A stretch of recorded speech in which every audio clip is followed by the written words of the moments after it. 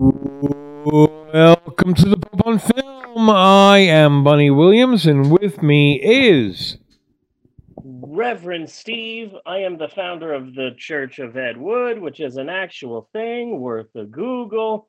This is episode 254 of the podcast, which is quite impressive, still going despite a worldwide pandemic. And in order to fully experience this episode, just FYI, you will need a pint and a pickled egg in order to fully understand the episode, in order to really get what we're going for. Just to be clear. Indeed. So yeah, just want to make sure that everybody is prepared before we get into it, you know. Are you feeling engorged? A little bit, yeah. Yeah. A little bit. Good. Hello, and welcome back to the Pope on Film, America's #1 DIY and crafting podcast. Yes. As everyone knows, we have always been a DIY and crafting podcast. Particularly when it comes to scrapbooking. Yeah, I'm a big fan of the scrapbooking. Yeah, and that hasn't changed because of the old pandemic. Now, just because we're all locked inside of our homes due to the deadly global pandemic doesn't mean we still can't be crafty and have fun. And that's why this week on the podcast, we will be walking you through making your very own Wilson for when you finally snap. Now, in order to make your own Wilson, you will need the following. 1 volleyball. Of course, you need a volleyball in order to make your Wilson. Yes. That's just obvious. Number 2, you are going to need 20 dead twigs for the hair. It's a very important part that is oftentimes overlooked by the more amateur crafter. And finally, 1 pint of warm blood. Warm! Yes. Not cold blood. I can't stress this enough. It has to be warm. Don't use cold blood to make your Wilson, then it will leave streaks on your new best friend, and you don't want that to happen. Yes, indeed. Yeah. Now here's a fun festive idea to dazzle people with your new imaginary best friend. Rhinestones. Yeah. Rhinestones, around the mouth and eyes will really, really bring some life to the inanimate object that you now talk to, because it's been a month since you've left the house and you're going insane. And it will make it look like Wilson is ready for a pride parade. Yeah, and there's nothing wrong with that. Bunny, what do you miss from back when existence was normal? See, the problem with that is that my own mental illnesses make me ideally suited for exactly what's going on right now. I have not been out of the house in over 2 weeks, and I still don't care. Okay. So I'm not going through a lot of the same things that other people are going through. I don't care if I don't leave the house for another 2 fucking weeks. I don't care. This is where I need to be. I should have always been in isolation. Yeah. Well, there's a couple of things that I miss. I miss movies, obviously. Yeah. Not movies per se, but movie theaters. One thing I'm proud of is that even when I was watching 3 movies a week for over a year, still the act of going to the movies. Yeah. And affording popcorn and getting popcorn and maybe a drink and walking into a dark theater and picking your seat. It was all still special. I was worried that when I really started doing this and going to movies constantly, that it would become a routine, you know? Well, it became a routine, but it was still special, you know? Yeah. I miss Raisinets. I haven't had Raisinets in a very long time. That was one of my go-to candies to sneak into the Really? movie theater. Yeah, because it's like $2.99 for a box at the movie theater, but I can get it for 99 cents right next door at the supermarket. So Yeah. I went to that supermarket a lot. I miss doing a story time and having kids attack me. Yeah. You know, like I'm doing one of my live story times and kids are just literally attacking me. Like I miss that. I miss Goodwill. Is Goodwill still open? Probably not. I'm it? not I don't sure. I know. wouldn't think so. Yeah. I wish Walmart wasn't a Mad Max sequel. I can tell you that. Yeah. But then again, okay, let's be honest though. That's just Walmart. That has nothing Yeah. to do with the pandemic. The Walmart has always been Mad Max. Yeah, I've heard that now Walmart is roping off sections that aren't, what's the word I'm looking for? Essential. Yeah. So you can focus on getting essentials and not have to go into any other, and that upsets me because who are you to tell me what's essential for my family? Especially since the Maybe shit's right there. You know what I mean? it's like I might need underwear for the kids. I might need uh socks for Eleanor. I might need Knives Out on Blu-ray. Yeah. Who are you to tell me that I don't need scrapbooking right now? Yeah, it's Sons of in your store. I am in your store. Sell it to me. You yeah. know, And then it's not like you're going to the Blu-ray store to buy Knives Out yeah. because that would not be essential and that's just making people gather but you're talking about a place where you're fucking gathered anyway. Yeah. I mean the stuff is already there. I can just pop out and get it. It's freaking ridiculous. And then I saw on the news there was an interview. They were interviewing an Amazon warehouse employee, and he was upset, and he was talking about how we are here and we are working twice as hard we have items and we are trying to send them to people that need them. We are trying to send them to doctors and nurses and people who need them, but we can't do our job effectively because people are still out there ordering pointless non-essential items from Amazon. You don't need this pointless stuff.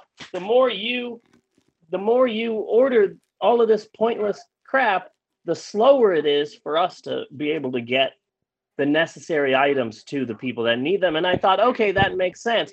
But then he starts talking about some of the stuff you guys need aren't essential, like dildos. We're sending so many dildos. Oh, I Dildos beg to aren't differ essential. on yeah.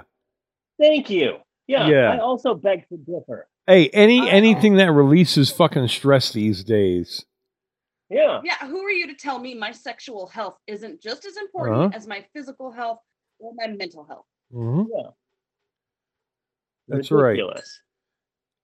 Right. Yes. If in this trying time the American people want dildos, fucking Jeff Bezos, you supply those goddamn dildos. Yeah. And maybe pay his fucking employees. Yeah, and maybe pay your fucking employees. Yeah. Bunny! We should Tony, donate. let's talk about businesses in these trying times of COVID-19. I don't know how you want to edit this, if you want to keep it into this section or put it into two different sections, whatever you want to do. I don't want to step on your toes. We'll see. But because a lot of businesses are hurting right now because of the coronavirus. For my birthday, I wanted Hamburger King so much. It's this restaurant, locally owned, right down in downtown. It opened in like the 1930s. And has been open continuously. And you go through the restaurant and there's like pictures of the founder of Hamburger King with like, old timey musicians from the 40s and stuff. And it has so much history, and I really, really like it. And I've just been wanting one of their burgers for so long. And then COVID-19 happened, and I was like, damn it. We can't do all of these road trips and celebrate my birthday the way that we wanted to. But hey, Hamburger King is still a restaurant, and restaurants are open, and you call them and order, and then they'll have it ready for pickup, and they'll deliver it to your car. And it's like, I could still get Hamburger King on my birthday on Sunday. Well, apparently I forgot that I'm in the middle of the Midwest because they closed on Sunday. Okay. And then on Monday, they said that for the health and safety of all of their employees, that they will be closed indefinitely. Okay. So now I don't get Hamburger King. You missed the most important part of the story. What? We've made multiple attempts because we were like, oh, hey, we'll get Hamburger King now. And Steve looked at the time and he was like, oh, they have already closed. They've got shortened hours. And I was like, oh, shit, they're closed on Sundays. Let's do it on Saturday. Steve was like, okay, yeah, they closed this time. And then I called to place my order and she was like, oh, yeah, we closed early because there wasn't a lot of people here. So not only did we make multiple attempts, but then on Monday when we were able to get it again, they decided to close down indefinitely. So it was just bullshit. Yeah. So that sucks. Now I can't get the burger I wanted for my birthday. So that sucks. I still believe I'm putting my foot down here. I still believe that it is within the realm of possibility that COVID-19 was created by a shadowy cabal of rich individuals, the CEOs of major companies, specifically Domino's, Walmart, Grubhub, Zoom, Purell, and Charmin. Yeah, Zoom. Who the fuck ever heard of Zoom before this? Emerald used it for school. Yeah. Yeah. Okay. Yeah. Who other than nerds have heard about this? Yeah, like Emerald would use it for online classes, and now basically everyone's using it for everything. And yeah, like I don't fully dig that, but like I've already used it like 3 or 4 times. I kind of like a picture that I came across on Facebook where it was the Last Supper and Jesus was at an empty table. And all the disciples were up in little windows. Yeah. Yeah. They were all using Zoom for the Last Supper. Yeah, so Zoom is doing good business, so hooray for that. But not a lot of places are. I'm really worried about movie theaters, Bunny. Yeah. I am really worried about movie theaters. How will they reopen? I had heard... What I'm reading in like business websites and stuff like that was that AMC had a rough 2018 and a rough 2019, and they had success with their AMC A-list program, but they were like $100 million in debt going into 2020. But they said, hey, but we're going to have a really strong 2020 though, and we're going to bounce back. So don't worry about that. We will definitely have our debt paid by the end of 2020. I mean, unless some sort of massive natural disaster comes along, but that'll never happen. And so now AMC theaters are closing, and all AMC theaters are closed. A number of them, a few of them, I have heard, are closed permanently. And I'm not sure if all of these movie theaters are going to be reopening when all of this is done. Because AMC was severely in debt before, and now they have no money coming in. So COVID-19 might kill AMC. I'm really upset about that because of my. I had heard that as well, and I knew you were going to be upset, definitely. And it fucks up a bit. It fucks up a perfectly good bit. Yeah, it does. So don't tell me we're not suffering. And also, when they do open back up, what will they show? Because all movies have been postponed and suspended. Like, there's a drive-in movie theater about an hour and a half away from my town in Chickasha, Oklahoma, and they're still open, and they have COVID-19 things in place. They'll only allow 50 cars to come in at one time. You have to be one spot away from any other car. They only allow certain people, a certain number of people inside of their snack bar at any given time. And to make things easier, they're doing this weird thing where most of the time, if you go to the drive-in, to this specific drive-in, no outside food or drinks at all are allowed, period. You have to get all your food from the snack bar. So now they're saying, if you want to bring outside food in, that's fine. It'll be like a $10 fee. $10 extra to bring outside food in. Oh.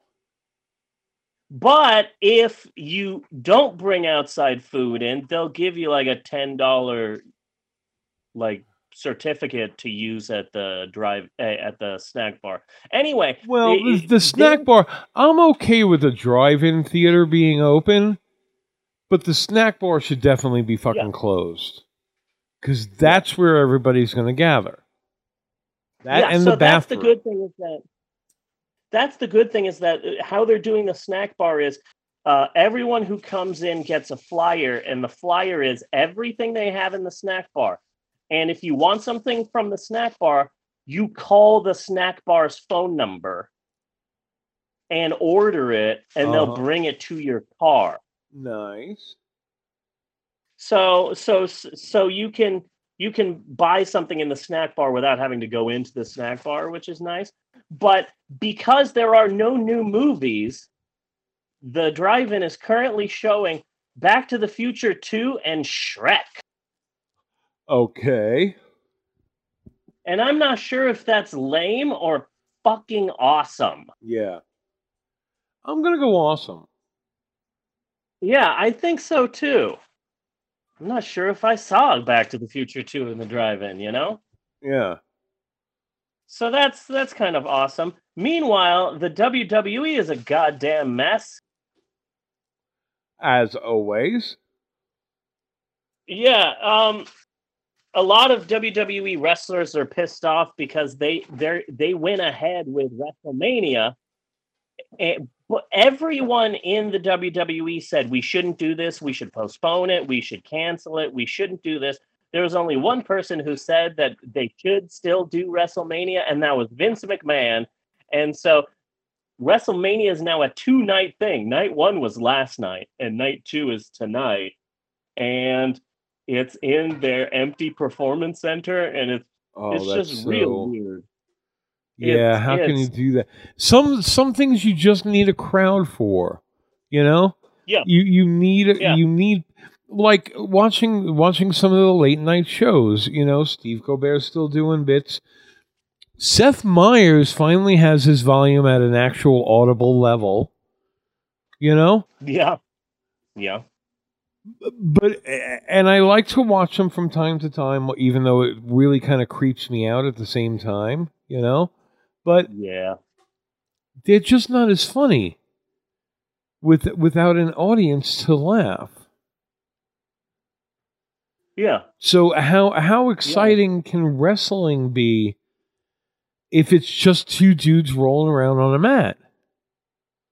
The thing that really pissed me off about the first night of WrestleMania is that the main event was a boneyard match between The Undertaker and AJ Styles, and they filmed it in advance in this graveyard.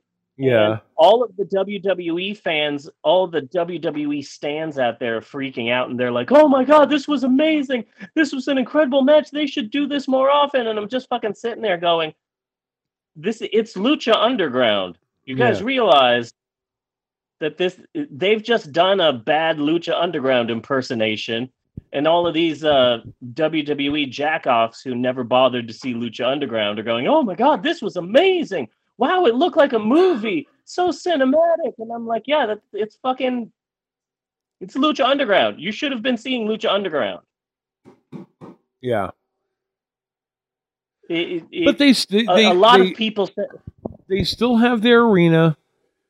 They're still wrestling. They still have loudspeakers. I think they should pipe through porn sounds. Ooh, that's nice. Uh-huh.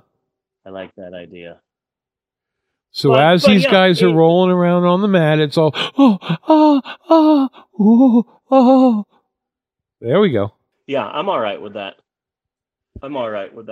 AEW still does their weekly show, but what they're doing is whatever wrestlers showed up that don't have a match sit in the audience. Okay. Yeah. And so there are people cheering, and so that's kind of cool. And also, AEW is being financially backed by this millionaire sports owner named Tony Khan, and he has an arena. The arena has been shut down because there are no touring concerts, there are no sports. So since AEW still wants to keep doing their show, they're like, "Do you guys want an empty arena?" So they're doing their shows in actual arenas with no one there. Meanwhile, WWE's in this tiny little workout place. WWE, the first night of WrestleMania was real awkward. I can't wait to pirate stream the second half tonight. Yeah. My daughter, Amber, works at a store. Let's say it rhymes with Schlo's. Okay. And they're a clothing store primarily for 50-year-old white women named Deborah. And they finally shut down. It took them way too long to shut down, but they finally shut down. I was really upset for a while that Lowe's was still business as usual. Yeah. You know? See, that's exactly it. And that's what Amazon should be doing. Not bitching about non-essentials. Amazon should be shipping out completely non-essentials so that these fucking people can go home. Yeah. Yeah. Like I know it's non-essential. I know I don't need it. But God damn it, I need fucking gummy bears. Yeah. Uh-huh. I eat so many gummy bears when I go to the movies and stuff. I need my goddamn gummy bears. And I support you in your need for gummy bears, god damn it. Yeah. Like a big ass bag of gummy bears is fucking essential for me. It's not for everybody, but for me it's fucking essential. Yeah. Barnes and Noble is still open, but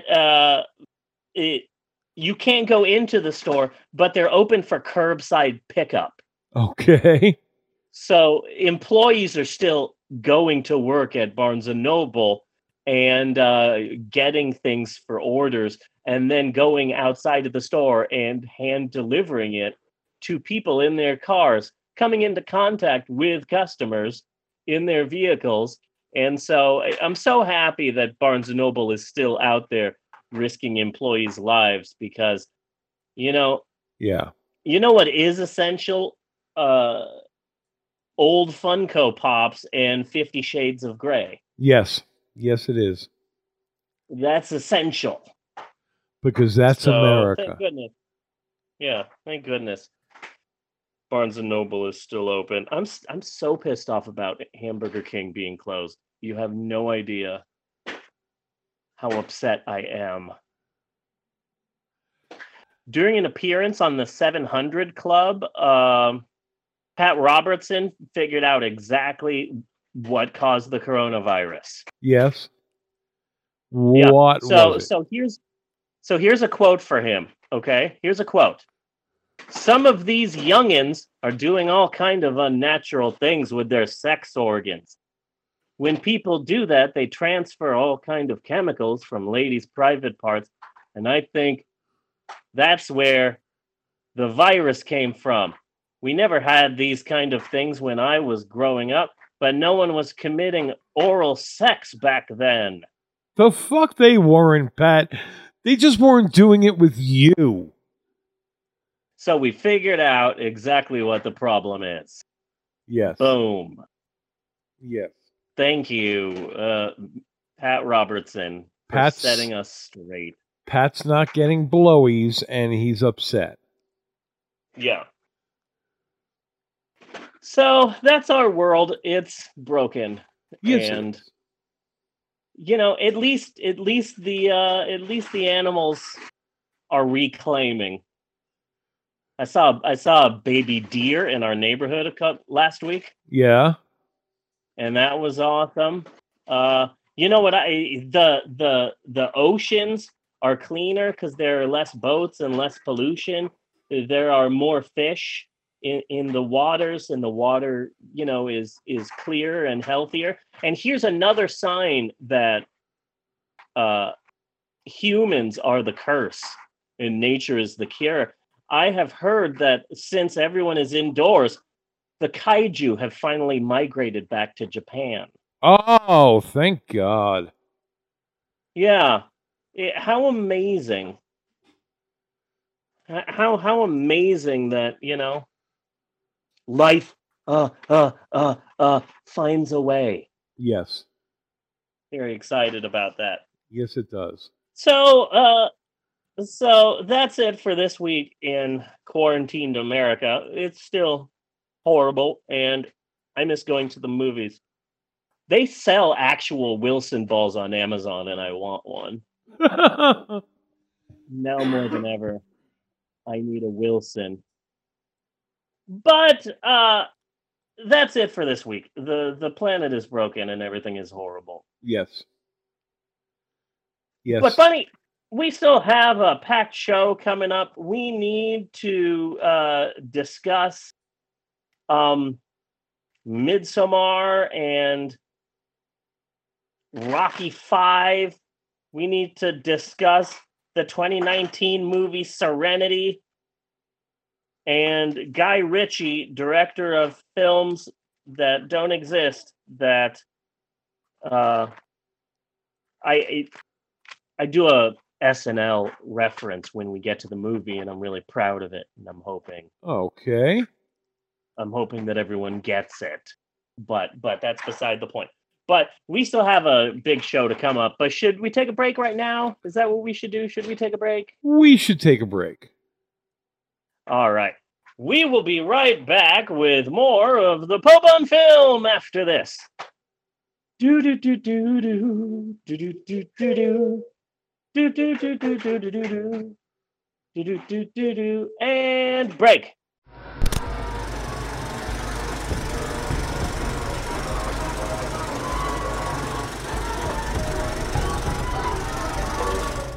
You can take Bob out of the boy, but can't take the boy out of the dress.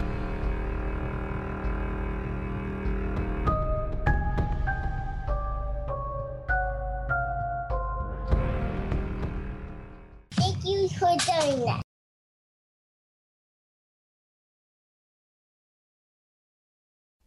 This year, Miramax Films takes great pride in extending to you an advance invitation to celebrate New Year's Eve at the Monsignor Hotel, where a dozen of the most unusual guests ever will check in. We have reservations. And a lone bellhop named Dead. on his first day on the job All you have to do is hold the fort. And the night's cake. Okay. is in for the night of his life. Okay, Ted, what's the problem? I haven't got a problem. I've got problems. Plural. My children are staying here tonight watching TV. Get a bottle opener. If something happens to my children, they wouldn't want to be you. The 5 of us are a coven. A coven of witches. An oven full of witches. A coven of witches! Tell me that's not a face you can trust. I can't handle this hotel by myself! Are you saying my wife cheats on me? I've got to get out of here. We want you to... I am not gonna cut off Norman's little... Hell of a night, huh, Ted?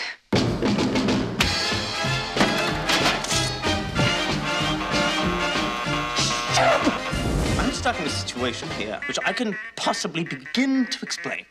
Tim Roth, Antonio Banderas, Jennifer Beals, Valeria Golino, Madonna, Ione Skye, Lily Taylor, Marissa Tomei, and Tamlin Tomita in a new film from directors Allison Anders, Alexander Rockwell, Robert Rodriguez, and Quentin Tarantino. 4 Rooms. I've had a real bad night. Oh, really?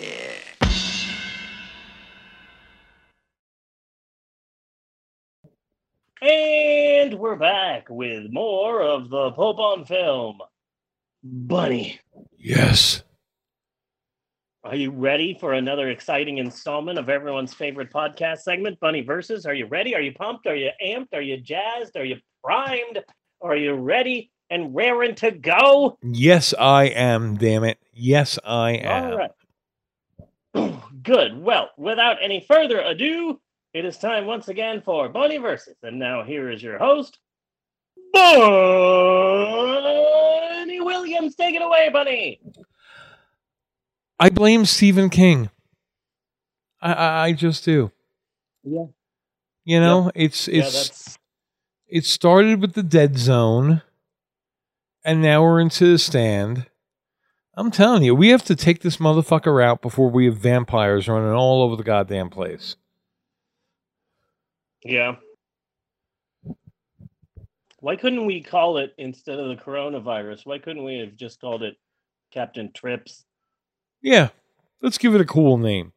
That would have been better for the symmetry of the thing, you know? I want us to build a monument that would be very easy to understand for the alien races who will come after us. Yeah. And I'm thinking we should take the Swiss Alps and carve it into just one giant limp dick. Yeah. And when That would make sense. I think that would do it. I think when the aliens land here and they look around and they're like, what the fuck happened to this planet? And then they'll look at the Alps and they'll see they won't see the Alps anymore. They'll just see this gigantic, a limp dick that could be seen from space. Yeah. And they'll look at that and they'll be like, yeah, that explains it. Got it. Understand. You know, we have to leave some kind of message behind. Yeah. Well, what I've been worried about lately is I've been focused on how for so many people, for millions of people, the coronavirus is going to make or break their relationship. Yes. You know, because there are a lot of people who there are women who are now stuck at home with their abusers. Yes. There are people who were having a hard time in their relationship, and now they find themselves like spending too much time with their significant other. They're, Yeah. learning things about your partner that you don't fully know about them until you are stuck at home with them for months. Yes. That like a lot of people are going to end up midsommaring their relationship. Yes. I'm not saying that people are going to end up in bear outfits, but that a lot of people are going to Marie Kondo their relationships because of the coronavirus. Being forced to spend so much time with their significant other, or in Amber's case, you just started dating someone and you've been together for about a month and you guys really like each other, and now suddenly you can't go and see that person. Yeah. So there are different ways that the coronavirus is screwing everyone's relationships, but yeah, this virus is really just going to destroy so many people's relationships. Honestly, I think it's done wonders for Natasha and I. Good.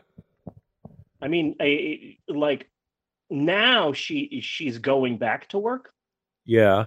so she's essential. But before last week, we were spending all of our time together, and I don't know. Natasha and I have been getting along. Good.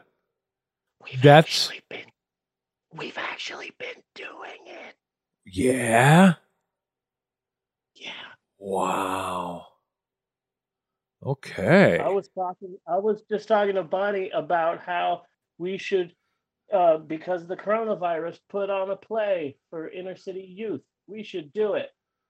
We should do this play and save the rec center. Yes. But now, have you found, and I seem to find this going on, and I think it's completely like natural for it to be going on, but have you either been breaking down to something just completely but stupid, or getting upset over something that would normally get you upset, but taking that upset just way over the fucking top?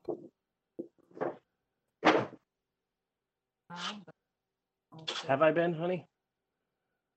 I mean, I think everybody that Yeah. because that's just that's the typical. You let everything build up and build up and build up, and you try to handle these big things, this enormous thing that's happening in the world right now, and then these tiny things that already upset you in their life just set you up. I get upset now that I'm a teacher, now that I'm Maxwell's second grade teacher. Yeah. I get upset with him because like I don't have a lot of experience with ADHD children. Right. Yeah, so I'm trying to find interesting ways to teach him math, and it's just I don't understand why teachers aren't the most highest paid people in the goddamn world. I can tell you that. Yeah. Fuck. Yeah. I have a hard time teaching Max, let alone like 24 other Maxes. But I agree with Tasha for the reasons why, because like we're also busy trying to be really cool about this. Okay, even though we know millions of people are going to die and this is a huge fucking thing, Yeah. But we kind of have to keep going on as if everything's normal so that we don't lose our shit over it. Yeah. Which means you wind up losing your shit over other things unexpectedly and stupidly. Yeah. Or to a greater extent than you normally would have. So like for me, when I saw that meme with Neil Gaiman and LeVar Burton, Yeah. I don't know why. It completely made me lose my shit. I completely fucking broke down. And I'm like, this is dumb. You know? I mean, because let's face facts. Nobody's getting hurt by this. More people know who the hell LeVar Burton is than Neil Gaiman. Yeah. You know? I mean, he's a generally sweet guy. I got that, you know? But, like, this is not some great sacrifice he's made. You know? Yeah. He's just doing something nice at a really shitty time. Yeah. But for whatever reason, I way overreacted. You know? Yeah.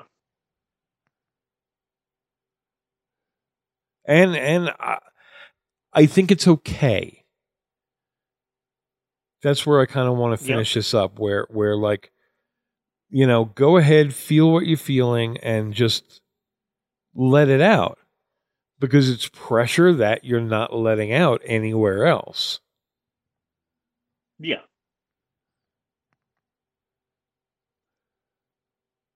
So what made you cry?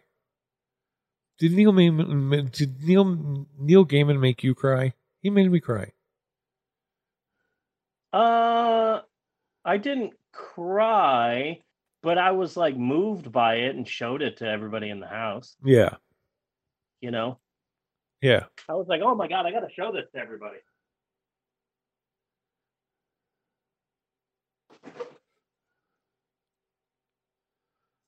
Yeah. That's it. It's completely nothing to cry about.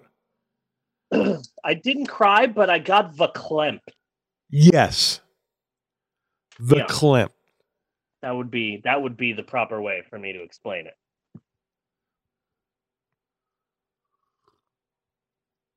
I got totally verklempt. Yeah. So this is something to watch out for. Yeah. As we come in the dark days. I want an apology from Stephen King. Yeah. And, you know, at this point, would anybody be surprised by a killer clown? I don't think so. Absolutely not. No, I don't think so. I think we're beyond that. Yeah. We are beyond that as a society now. Killer clowns, not so fucking scary. Yeah, everything's pretty horrible right now. Yeah.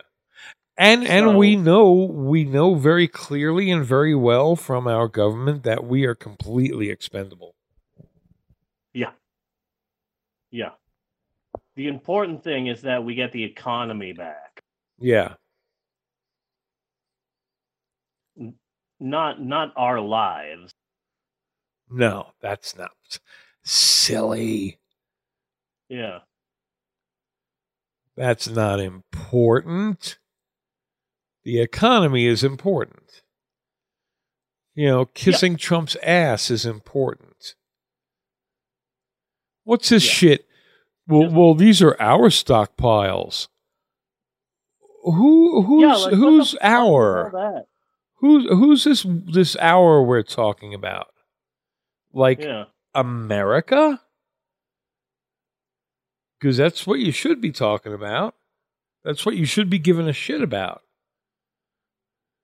Yeah, as far as I can tell, he's getting the emergency stockpile and selling it to companies instead of giving it to the people that actually need it. He's like making money off this. And he's bidding again. So he goes to the States. Okay, well, you have to go get your own supplies. You know, this is our stuff. You have to go get your own supplies.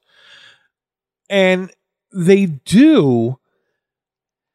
And then they're being outbid by the federal government. FEMA will come in and outbid them. Yeah. And my governor gave a big thing about that because he's been handling this very well. I don't know if he's handled it the best. We're going to have to wait till it's over to get a final score on this, you know? But we are now at the point where the cases are doubling every 5 days instead of every 2 days, which is where we were previously. So we're doing pretty good here. Okay. Yeah. And along with that, okay, we have also, like, I don't know what the proper medical terms for this shit is, okay, but we have basically broadened the definition of what coronavirus is because we can't test anybody. Okay? So since we can't test anybody, say coronavirus has 8 symptoms. You've got sick. You get sick. You have 6 of those symptoms. They say, okay, great. You have coronavirus. We're going to treat you like you have coronavirus. Okay. So broadening the definition means, like, you're considered to have coronavirus if you were only seeing like 3 of those symptoms now. Okay. See what I mean? So they're taking less of a chance. They're assuming people as having coronavirus when they were not before, which means that you have a lot more reported cases in that case. And we are still now down to doubling every 5 days instead of doubling every 2 days. So we are doing good. But he had in an order for masks for the hospitals, and FEMA fucking bought them out. So we're not getting the masks. Fuck. Because FEMA outbid us for fucking masks.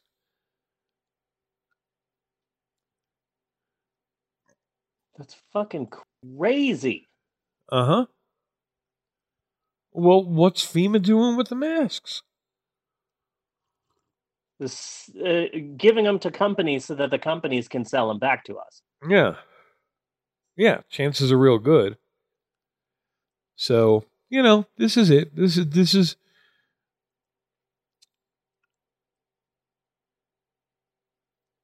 we might as well say that this is where we end, although this is not going to be the end, because we are going to survive it. We may not necessarily fall into the Mad Max future. Wouldn't count on that, though. Yeah.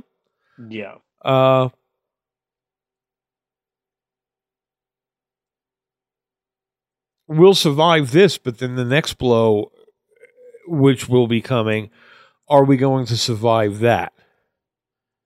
Or are we going to... Because we're already weak by this. Exactly. We've already been weakened. Exactly. So when we start getting into the really nasty bits of climate change, because we haven't done anything about that either, are we just going to wind up dying a whole lot easier than previous?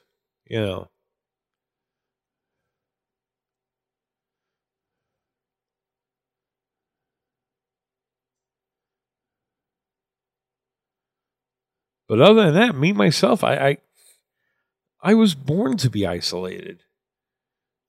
So that might be kind of weird to say, but I am seriously, I mean, you're also in a house with 7 fucking people. I might not be cool if I was in a house full of 7 fucking people, Yeah. But I think I'm doing great given the circumstances. Yeah.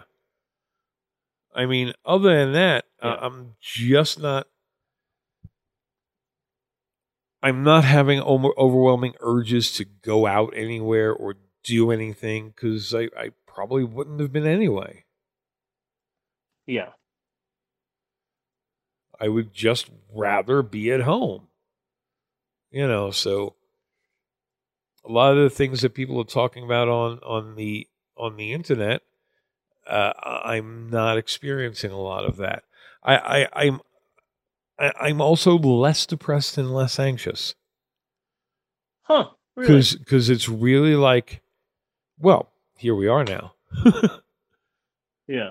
You know, and you can't tell me that it's in my head anymore. You know, Yeah, that's a good point. it's not just me. You know, I'm not being too dramatic or anything else. You know, so Yeah. that's kind of a strange phenomenon that's been going on as well. Huh. Yeah, I imagine that feels kind of good. Huh. You know, you're not going crazy. No. Well, I'm not going crazy at a faster rate. Yeah. Understood. I think me going crazy has always been a bit of a foregone conclusion. Yeah.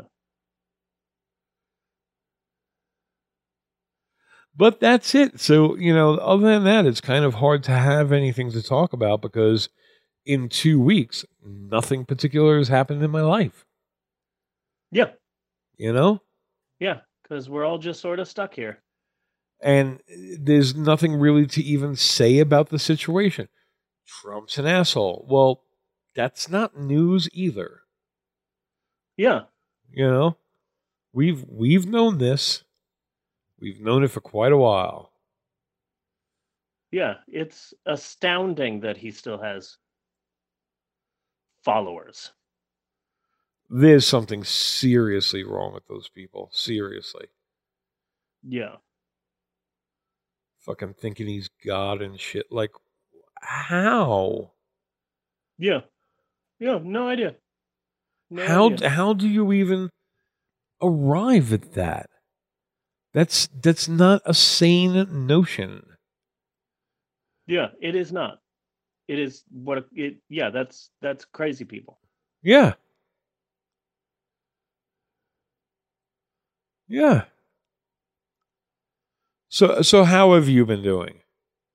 You've been rather touch and go. You have not been having it quite as easy. Yeah, no, I have not. But this week has been better, Yeah. I think. You know, Natasha and I are getting along. Finally this week the school district released basically my blueprint for teaching Maxwell, so that's good. Okay.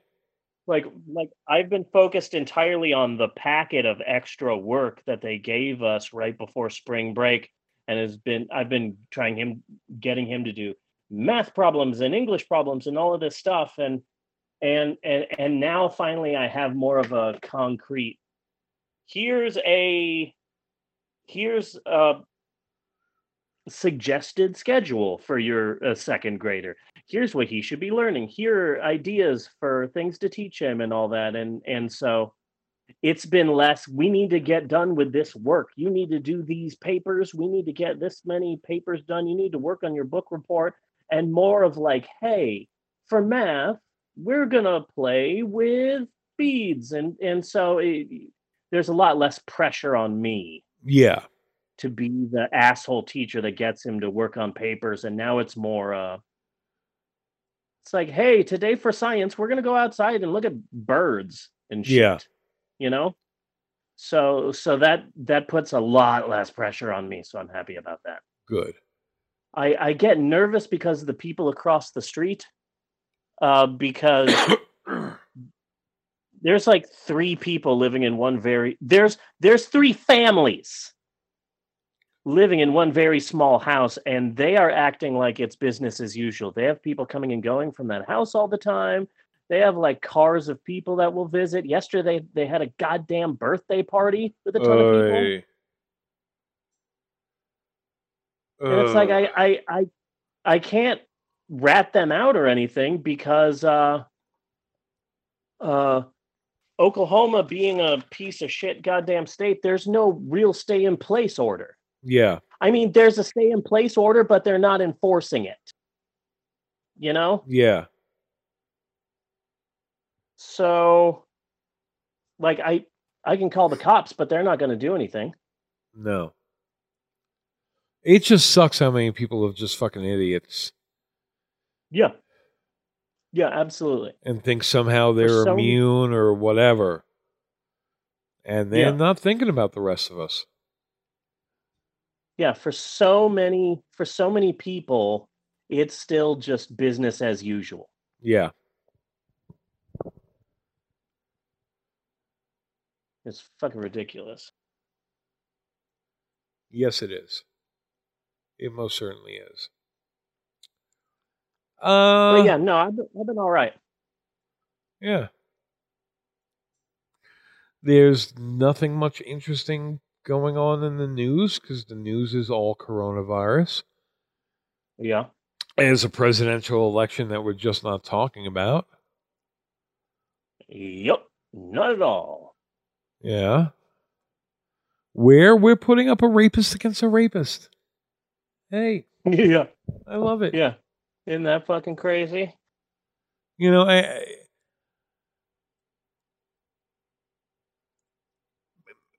maybe he didn't do it and maybe he's lying, but you know, can we just not pretend that it's not happening?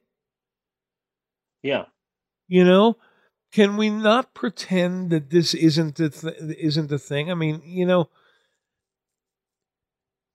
you managed to do a slam piece over Bernie Sanders over something he may have said in a closed room with no fucking context. And you can't even ask Joe Biden, like, hey, remember somebody named Tara Reid? Huh. Well, she says you raped her. You know, I mean, the question can't even be asked of him. You know? Yeah. Bernie would have been killed by now. Yes, he would have. They would have dragged him out and burned him at the fucking stake. Already. But we can't even ask Joe Biden. We can't even question this. You know, we can't even say, you know,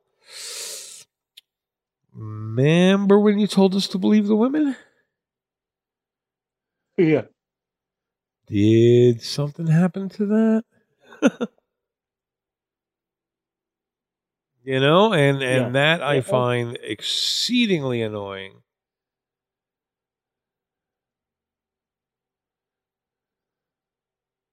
Yeah, everything is just the worst. Yeah. So, you know, if depending on who you are, is whether you believe the women or not. Yeah. Is kind of how that comes down. So this is Biden. So hey, he is. I'm not sure what he is, but apparently he's better than the rest of us.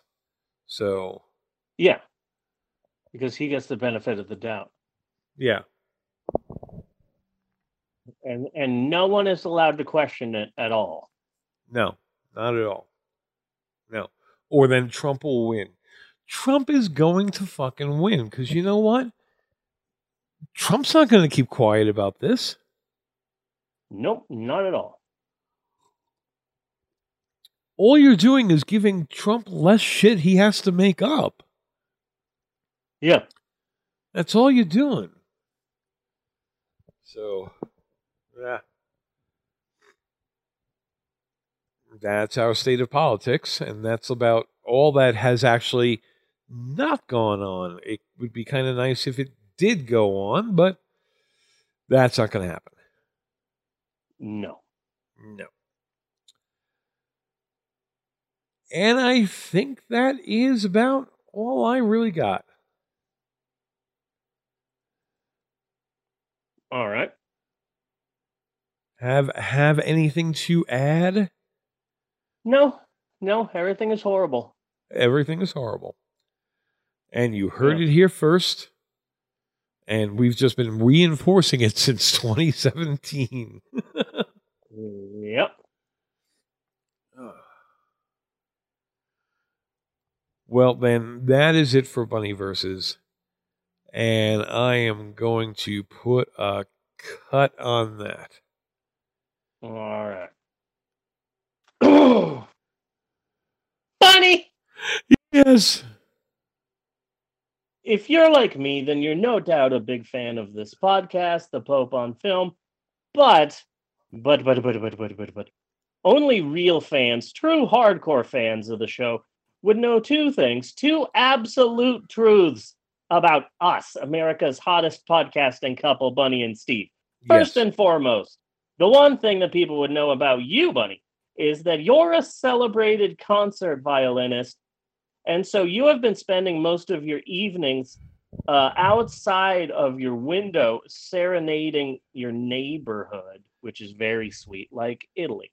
Yes. So what songs have you been playing to your neighbors in this time of crisis? Well, first I got caught kind of unexpected, so I don't exactly have my violin here. Okay, Yeah. but I have a bunch of rubber bands pulled over a frying pan. I mean, that's as near as damn it. And I am, as the British would say. Yeah. And I am using my cat as a bow. And from there, the selection,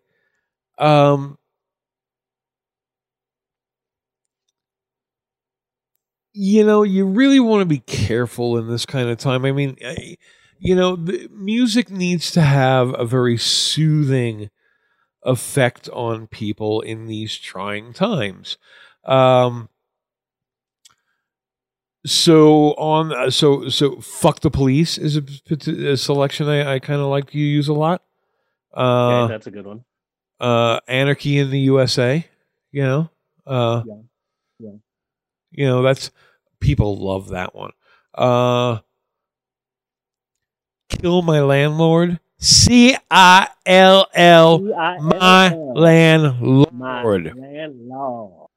Nice. So I have a coronavirus playlist that I'm really proud of. Yeah. That I worked really hard on. It's 100 songs on a folder, and it's really great. Let me tell you some of the songs that we listen to. The Police, Don't Stand So Close to Me. Yes. Beastie Boys, It's Time to Get Ill. Peggy Lee, Fever. The Weeknd, I Can't Feel My Face. Alkaline Trio, Having Trouble Breathing. Alanis Morissette, Hands Clean. Very proud of that one. Very proud of that one.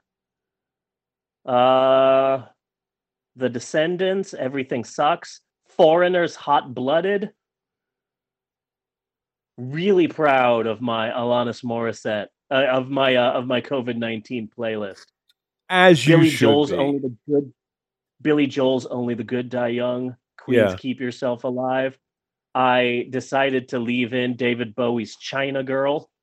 Okay. I wasn't sure about that one, but I kept it in. Why? Elvis What was Costello, your Waiting for the End of the World. Alice Okay. Cooper, School's Out. Yeah. But yeah, it's a really great playlist. I'm really, really proud of it.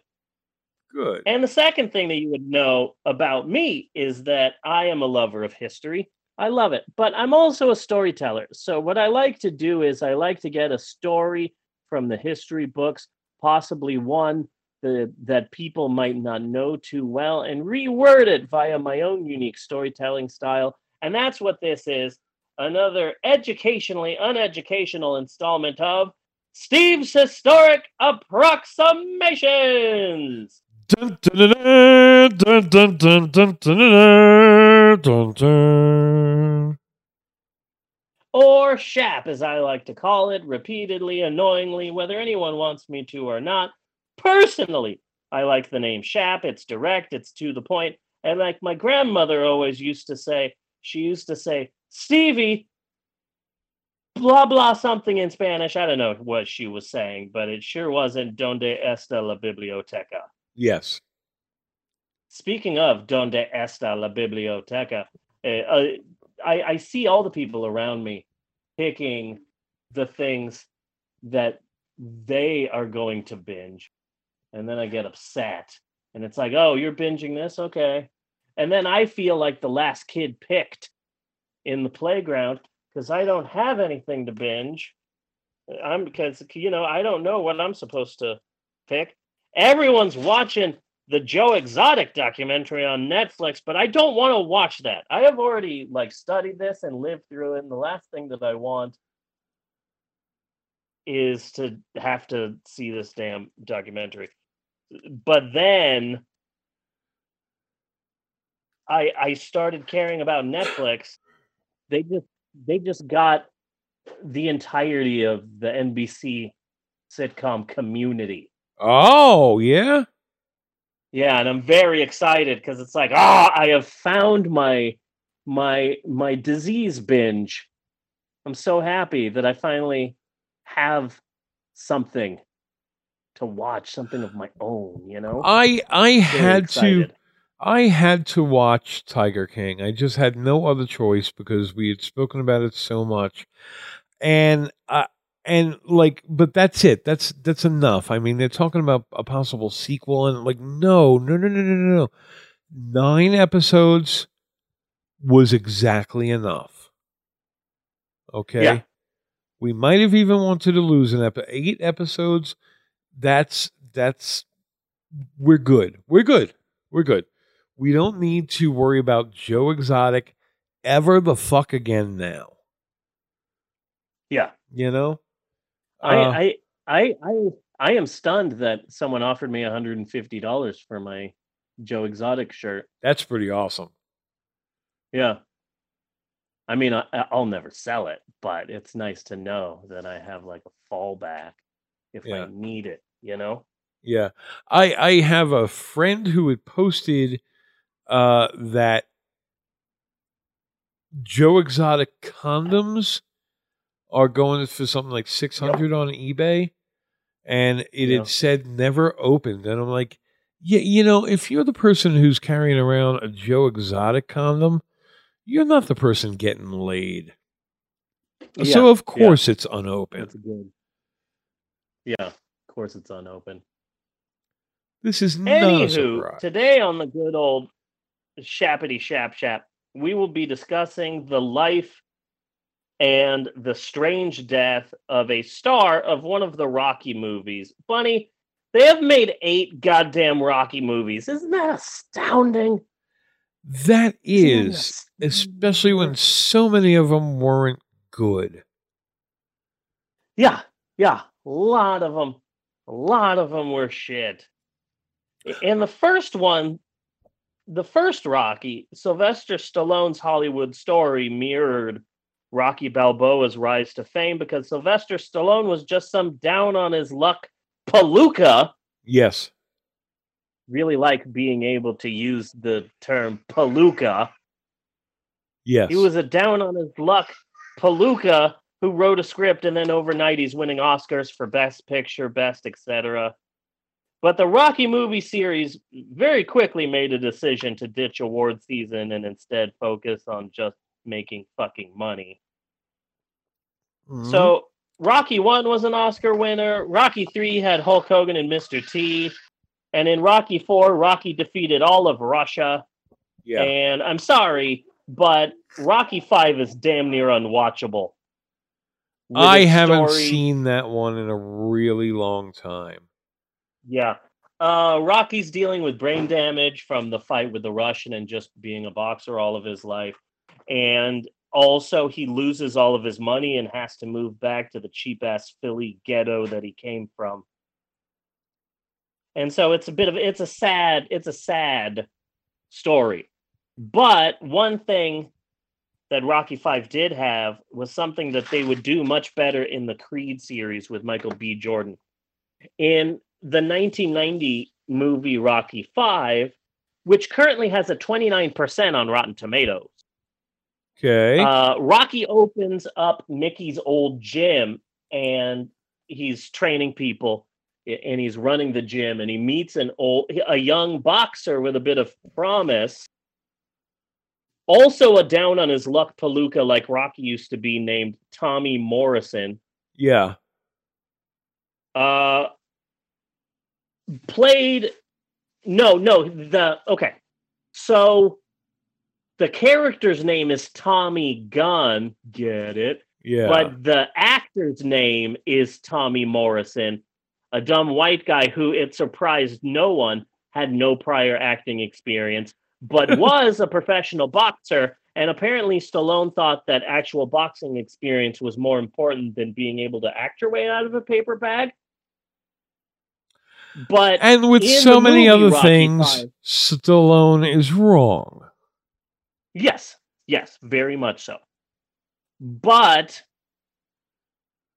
Tommy the Machine Gun, Rocky's protege, who eventually turns on him, leading to a street fight between the two that serves as the film's climax. Tommy was played by real-life boxing sensation Tommy Morrison. I saw him box once.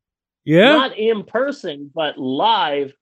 Some people said Tommy Morrison could have been the next Mike Tyson back in the late 80s and early 90s, which just so happened to be when my dad, for some reason, was super into boxing. Yeah. We got a number of Tyson's pay-per-view matches at home. And As a waste of money. Yeah. Tyson, because my dad would be, oh, but this guy, this next guy, this guy is the one who could finally, defeat Tyson. They're saying he's really good. Yeah, we'll pay the $70. We're gonna watch this because believe me, Stevie, this guy is finally gonna beat. And that was a 30-second match. Okay, then. Yeah, Tyson is pretty much what got me out of boxing. Yeah, because that was a goddamn. That was goddamn ridiculous. Because I used to like boxing.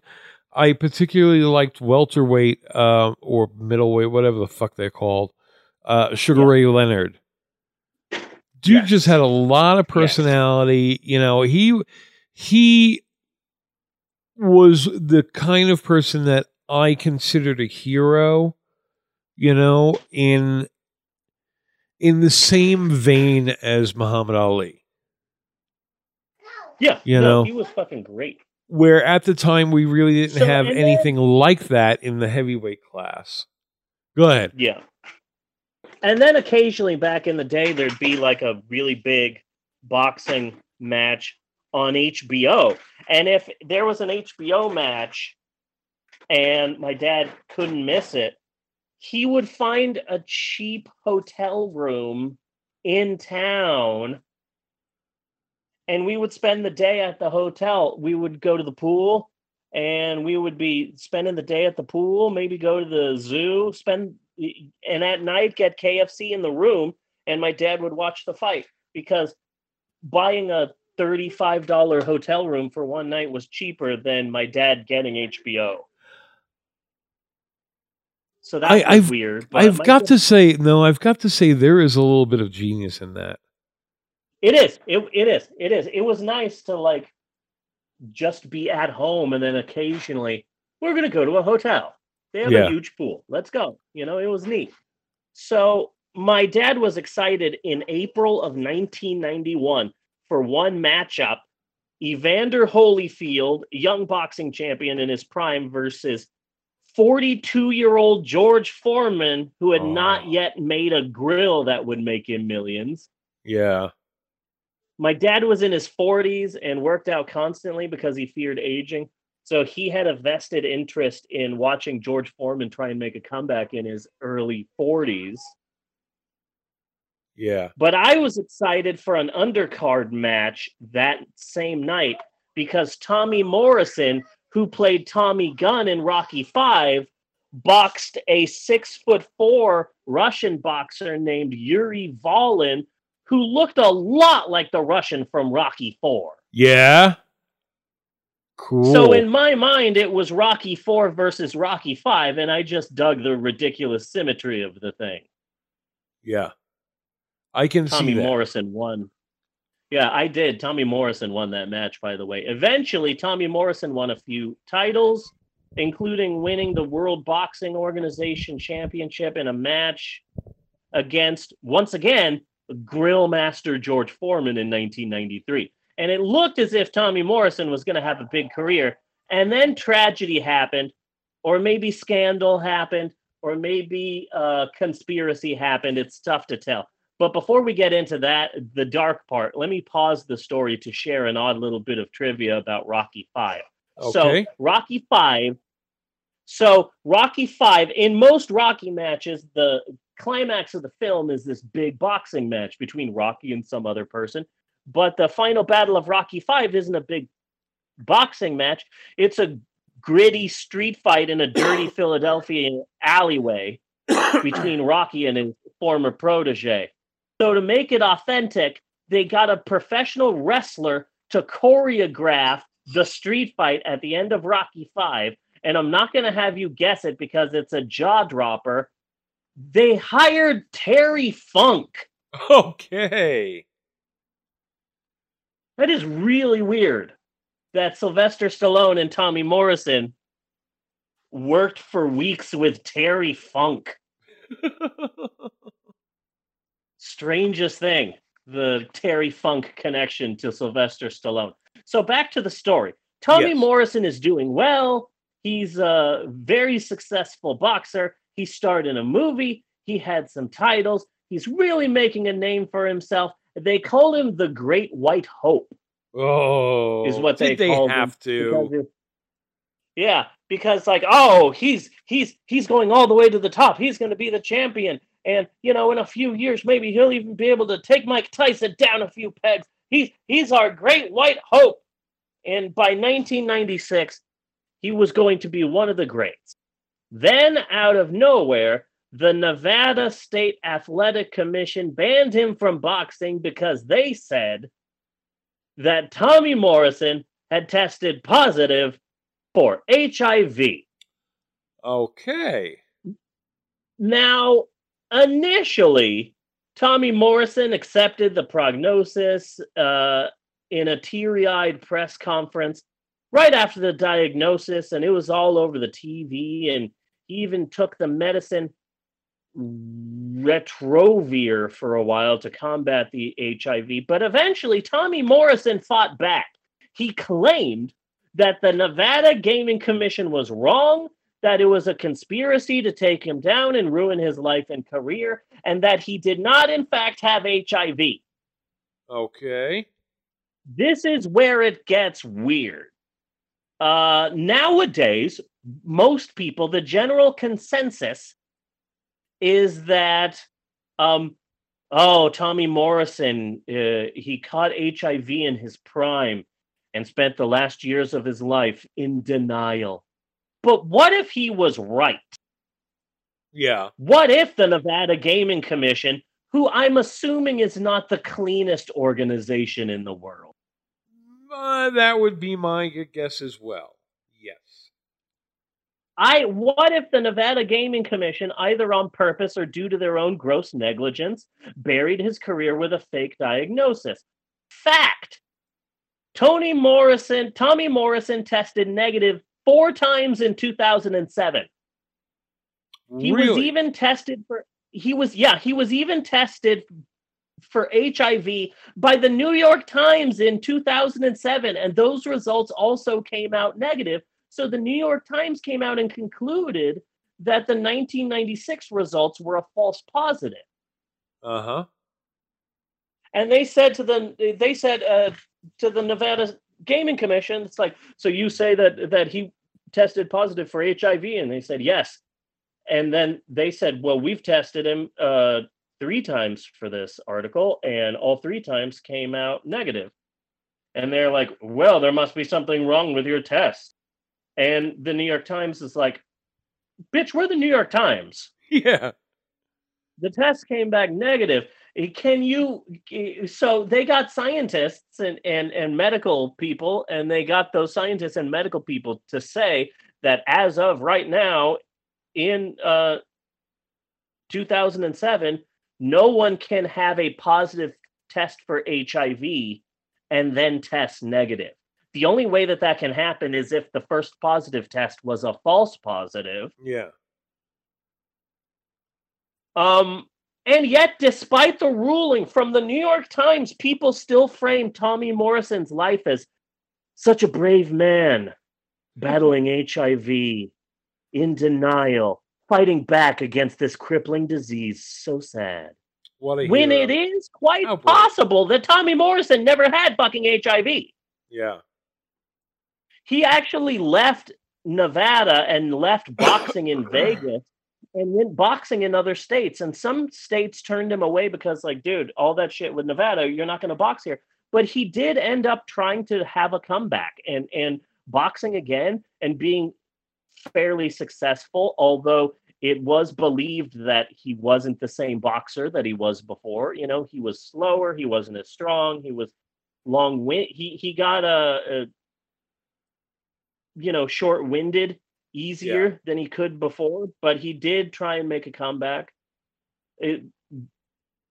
But regardless of whether or not he had HIV, whether he had it, whether he was in denial, or whether the Nevada Gaming Commission screwed him over, the press surrounding all of this ruined his career.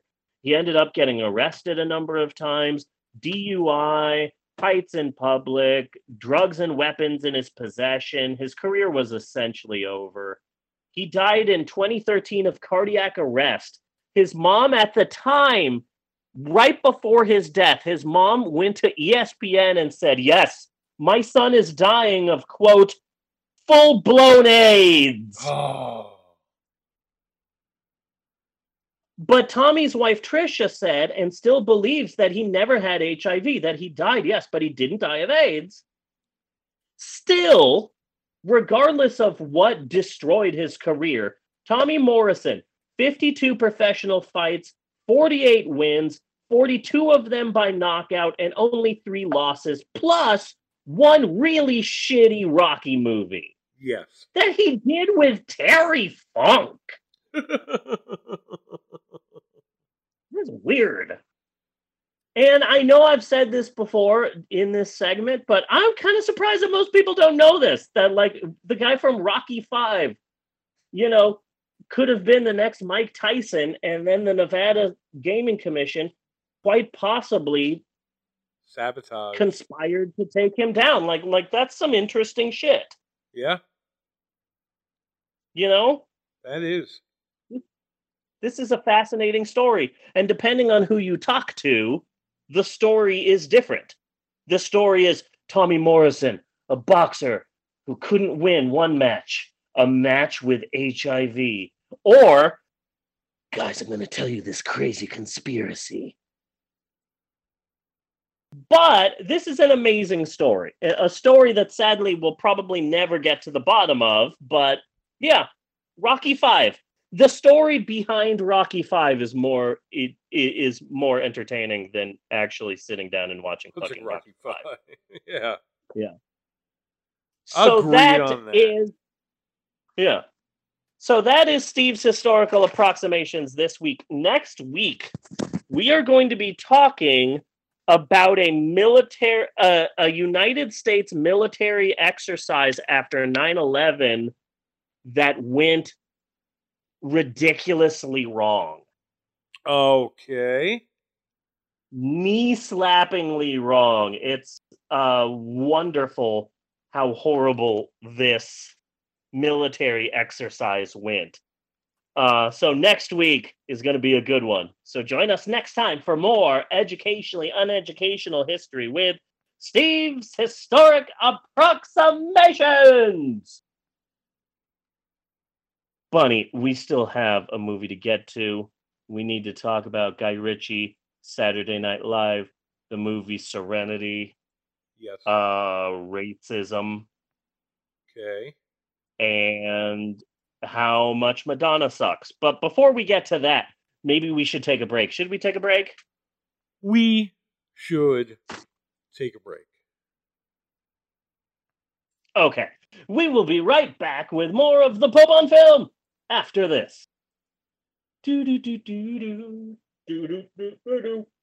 And break.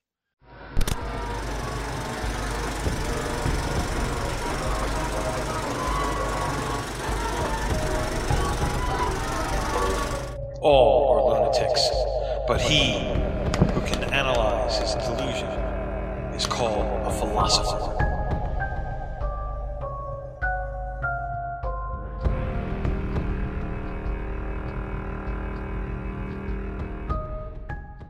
Go here, boop, podcast. People used to go to New York to make it, to be something in the arts. Lorne Michaels was this strange Canadian come into town with this weird idea. We just happen to have the producer of the program, Mr. Lorne Michaels, with us. What should we look for on your program? It's one hell of a day in my neighborhood. It's lasted through the ups and downs of America and the world. He said it would be a cross between 60 Minutes and Monty Python. Dear Rosanna Dana. It was all anybody could really talk about. It was the dialogue of the year when it came on. It's important to remember political comedy was essentially dead on American television. As the writers, you sit around and go like, what's true about this story that no one's saying? Man, it's cool. I'm going to be president. That's wicked. Does it create a permanent stereotype that you got to work to try to overcome? You're darn right it does. It's got to be all about job creation. Bingo. It's America right now, whether you like it or not. People expect SNL to take issues. Oh! People like when something goes down. Like, what are they going to do on SNL? Well, stop being so gentle with that thing. Let me show you. Yeah! It's the only form where everyone is necessary till the end.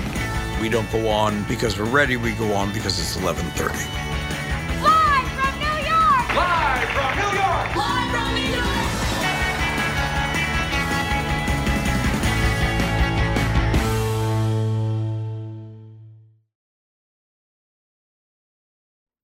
And we're back with more of the Pope on Film.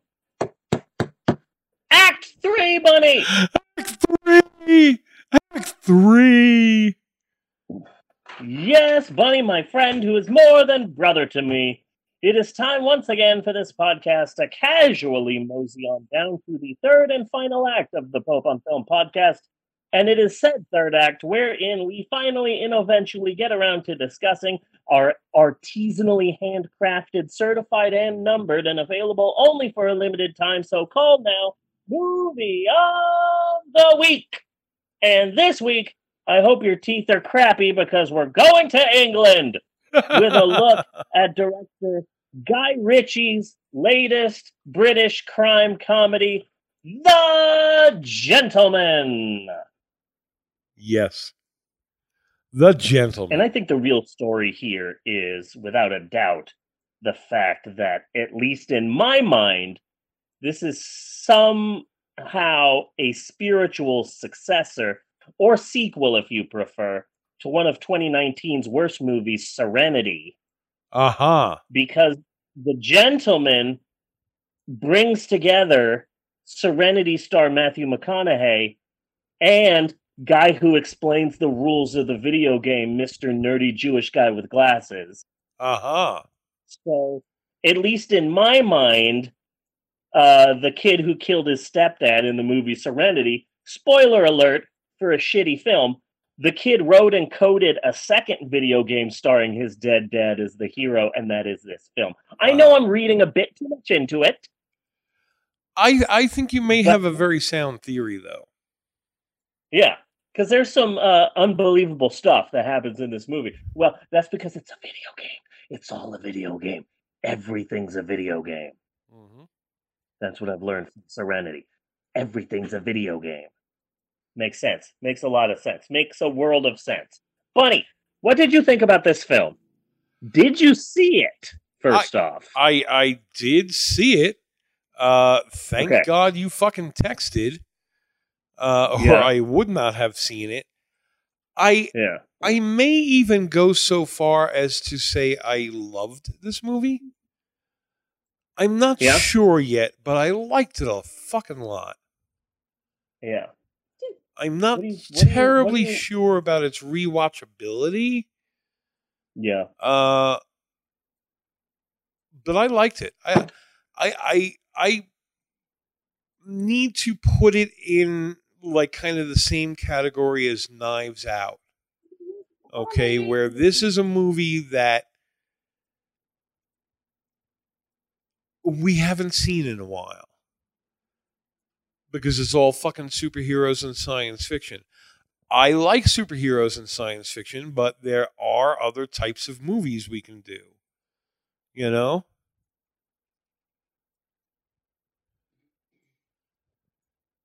And that is part of what I liked.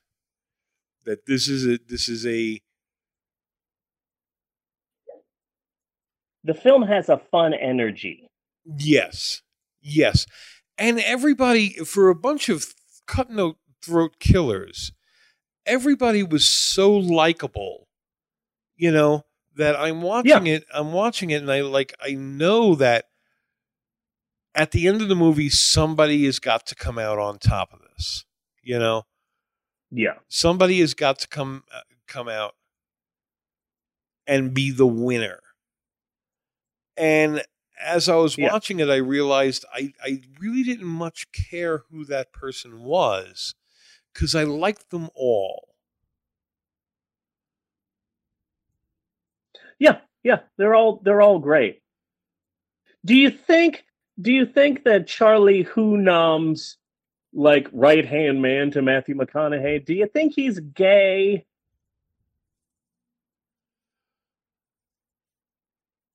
Because wait a second, which one? Is, Charlie Hunnam, the Charlie Hunnam's. He was the like number 2 to Matthew McConaughey, his like bodyguard and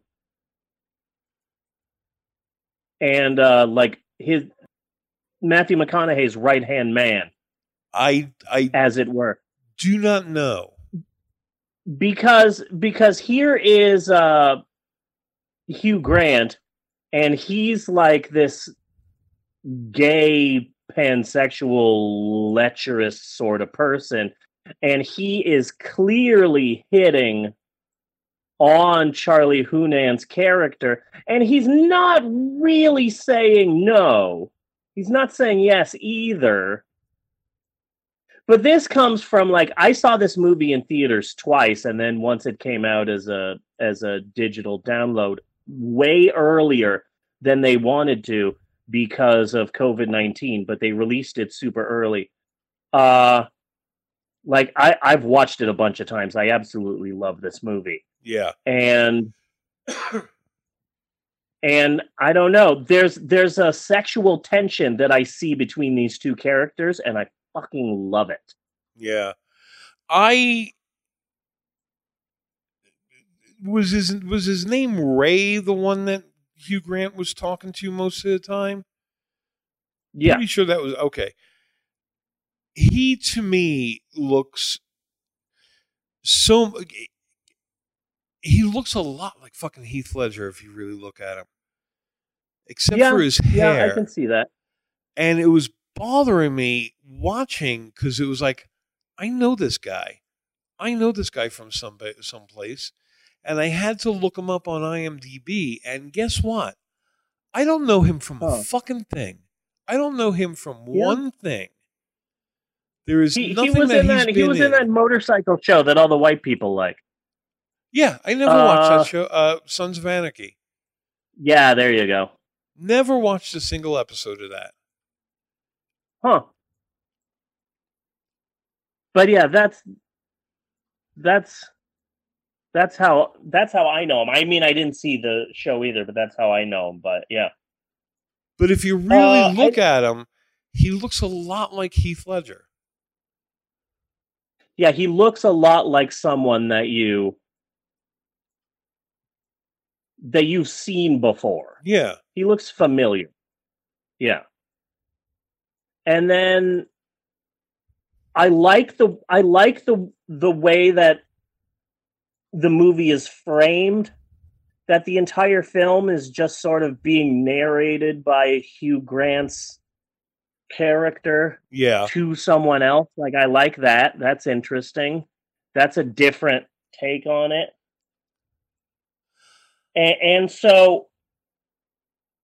And so I feel that a lot of the things you see in the movie might not be what actually happens, but just Hugh Grant over exaggerating it.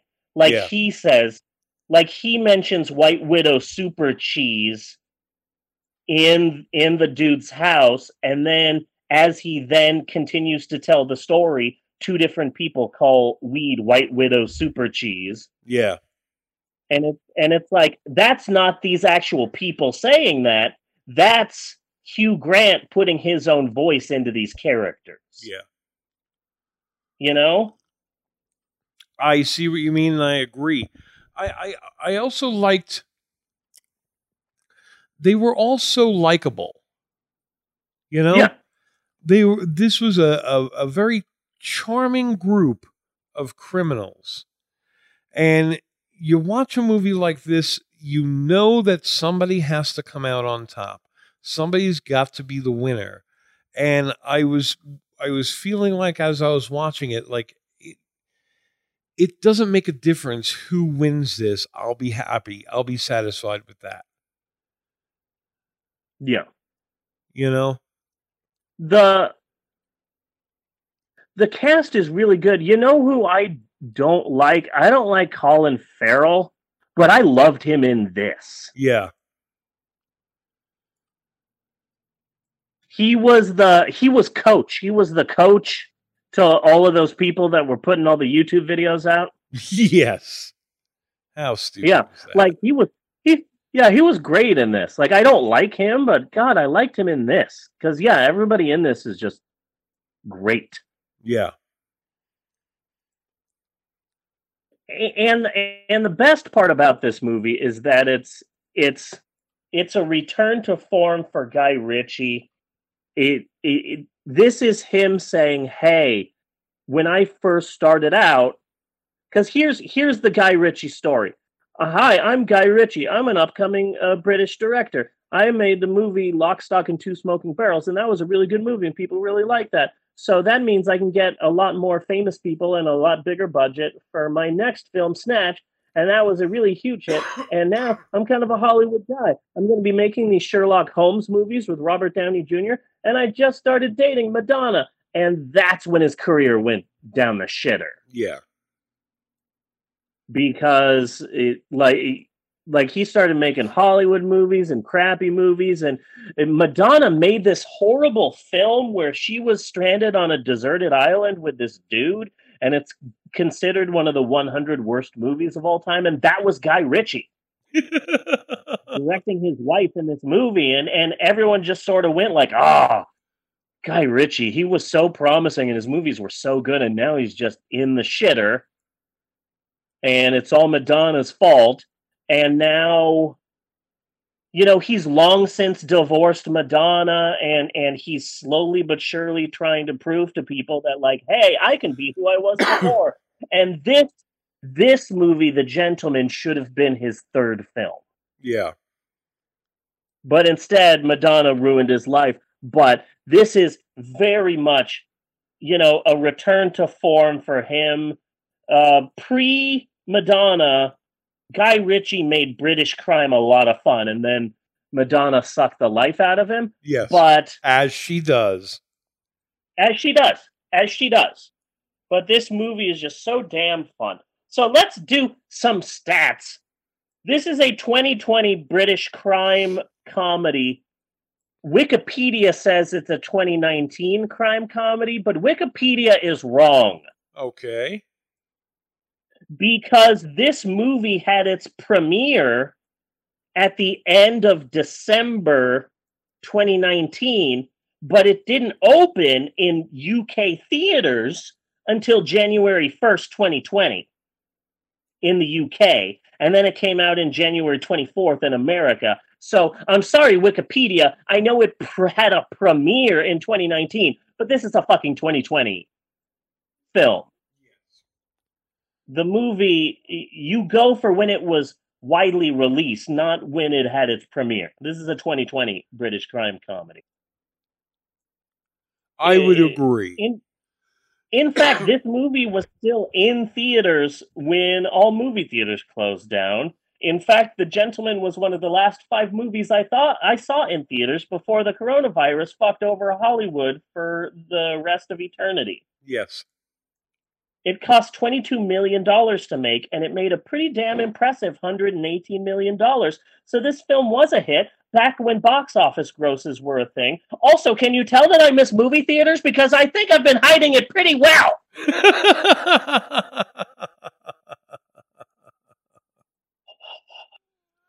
You okay? What I'm hoping is that, I don't know, June, July, August, movie theaters open again. And there's a small period in time when, hey, movie theaters are open now, but there's nothing to show. So, hey, yeah, here's Aliens. You know, that's what I'm just sort of hoping that, like, hey, for a while, your movie theater is going to be showing Shrek 2, Back to the Future, The Breakfast Club, fucking Godfather Part 2. You know, that's what I'm hoping. Yes, and that is a good hope. But what I fear in movie theaters opening back up is that this is where we get ass. Yeah. Like, fuck, we don't know what to... We have nothing to show. What should we show? Film that guy's ass for 2 hours. Yeah. That's how we get that ass. is a possibility. Yeah. So there's a dark side we might to get this. it. Yeah. So the movie was written and directed by legendary British director Guy Ritchie, the director of such legendary British films as Gruff, All Right, and Areas Round About the Bin, and of course his most famous film, Don't You Go Round and Round the Railroad. His most famous movie of all time. Everyone loves the classic British film, Don't You Go Round and Round to Railroad. The film that the New York Times called British. Extremely British. I didn't know what they were saying the entire film. Some people criticize this film for being racist, which I agree with, but I also like British film racism because I know it'll never be directed towards Mexicans. Yes. Hooray! Hooray for British racism, because I won't be offended by it. It's always about other races other than, apparently they don't get a lot of Mexicans over there. Yeah. So I'm happy about that. That's one thing that brings me joy. It's a good movie, and it shows that when Guy Ritchie isn't in love with Madonna, he can make a decent British Quentin Tarantino movie. Yes. You know? And you really should see Snatch. It's such a fun movie. Like, Guy Ritchie did the movie Snatch, and it starred... And it starred that one guy who's now in all those action movies. What's his name? Yeah, I know who you're talking about. In particular, the Death Race movies. Jason Statham. Yeah, Jason Statham, because he was he was a wannabe actor, and Guy Ritchie gave him his like big break. And because Guy Ritchie was funny, and he was a comedian, and he had a really good sense of comedic timing, so he was hired to be in this movie. And in between takes, Guy Ritchie is going through the set and notices that over off in the corner by himself, Jason Statham is doing kung fu. and so Guy Ritchie goes to Jason Statham, and Guy Ritchie's like, "Why the fuck are you doing kung fu?" And Jason Statham says, "Oh, it's just something that I do to keep myself healthy and to keep my mind sharp. You know, I'm like a triple black belt, right?" And he goes, "Really? Then you should do action movies." And Jason Statham said, "But I'm a comedy guy. Can you imagine me in an action film?" And Guy Ritchie said, like, don't worry, we'll get you in action movies. And now that's all he does. And every time Jason Statham's in another action film, there's a part of me that dies because it's like, damn it, you're so funny. You're an actually funny dude, and you were so funny in Snatch, and now you're just me action star. And it's like, fucking... Like, damn, that's sad, because he is a funny-ass dude. So that's all I've got for this movie. It's a damn good movie, and I really, really like it, and it's fun, and it's funny, and I've been trying to get the entire family to watch this fucking movie, but everyone in this house cannot sit down and watch a movie anymore. I'm not sure why, but it is difficult for anyone to sit down and watch a movie in this house. I'm not sure why. Like, everyone in this house will sit down and binge watch a fucking show, but they have a hard time. Like, oh, a movie, and it's like, dude, what do you have better to do? Like, come on, let's all sit down, let's all watch shit. But nobody will watch anything. So that's all I've got for this week's movie. It's a damn good movie, isn't it? Isn't it a good movie? It is a damn good movie. I was thoroughly and happily surprised. Yeah, and then the weirdest part was that I saw it in theaters in January, and then it disappeared, and then suddenly it's the beginning of March, and I'm like, wait a second, why is The Gentleman back in theaters? Yeah. That's weird.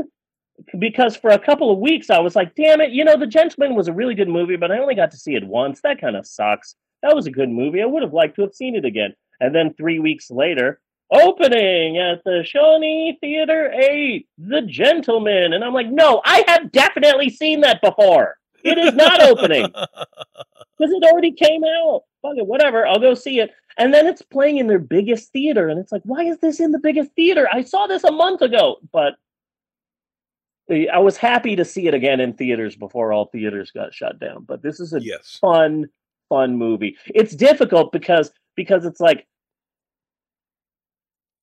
I would be hard pressed to make a best of 2020 list right now, because it would have like 3 movies. Yeah, that's not bad. It's also not good. It'd be easier to make a worst of 2020 list. Well, but that's the same for just every year. Yeah.